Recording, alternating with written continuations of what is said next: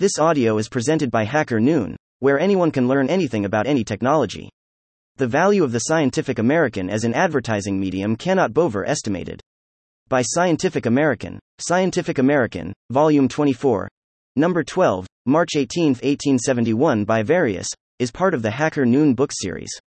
You can jump to any chapter in this book here. Advertisements. The value of the Scientific American as an advertising medium cannot be overestimated. Its circulation is 10 times greater than that of any similar journal now published. It goes into all the states and territories, and is read in all the principal libraries and reading rooms of the world. We invite the attention of those who wish to make their business known to the annexed rates. A businessman wants something more than to see his advertisement in a printed newspaper. He wants circulation. If it is worth 25 cents per line to advertise in a paper of 3,000 circulation, it is worth $2.50 per line to advertise in one of 30,000. Rates of advertising. Back page 1.00 a line, inside page 75 cents a line, for each insertion. Engravings may head advertisements at the same rate per line, by measurement, asked Letter Press.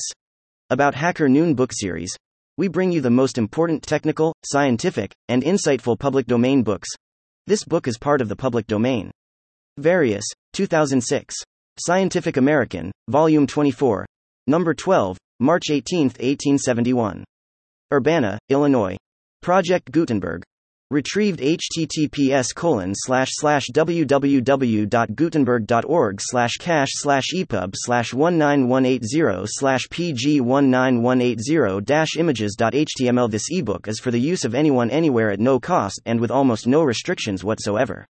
You may copy it, give it away or reuse it under the terms of the Project Gutenberg license included with this ebook or online at www.gutenberg.org, located at https://www.gutenberg.org/policy/license.html. Thank you for listening to this HackerNoon story, read by Artificial Intelligence. Visit hackernoon.com to read, write, learn and publish.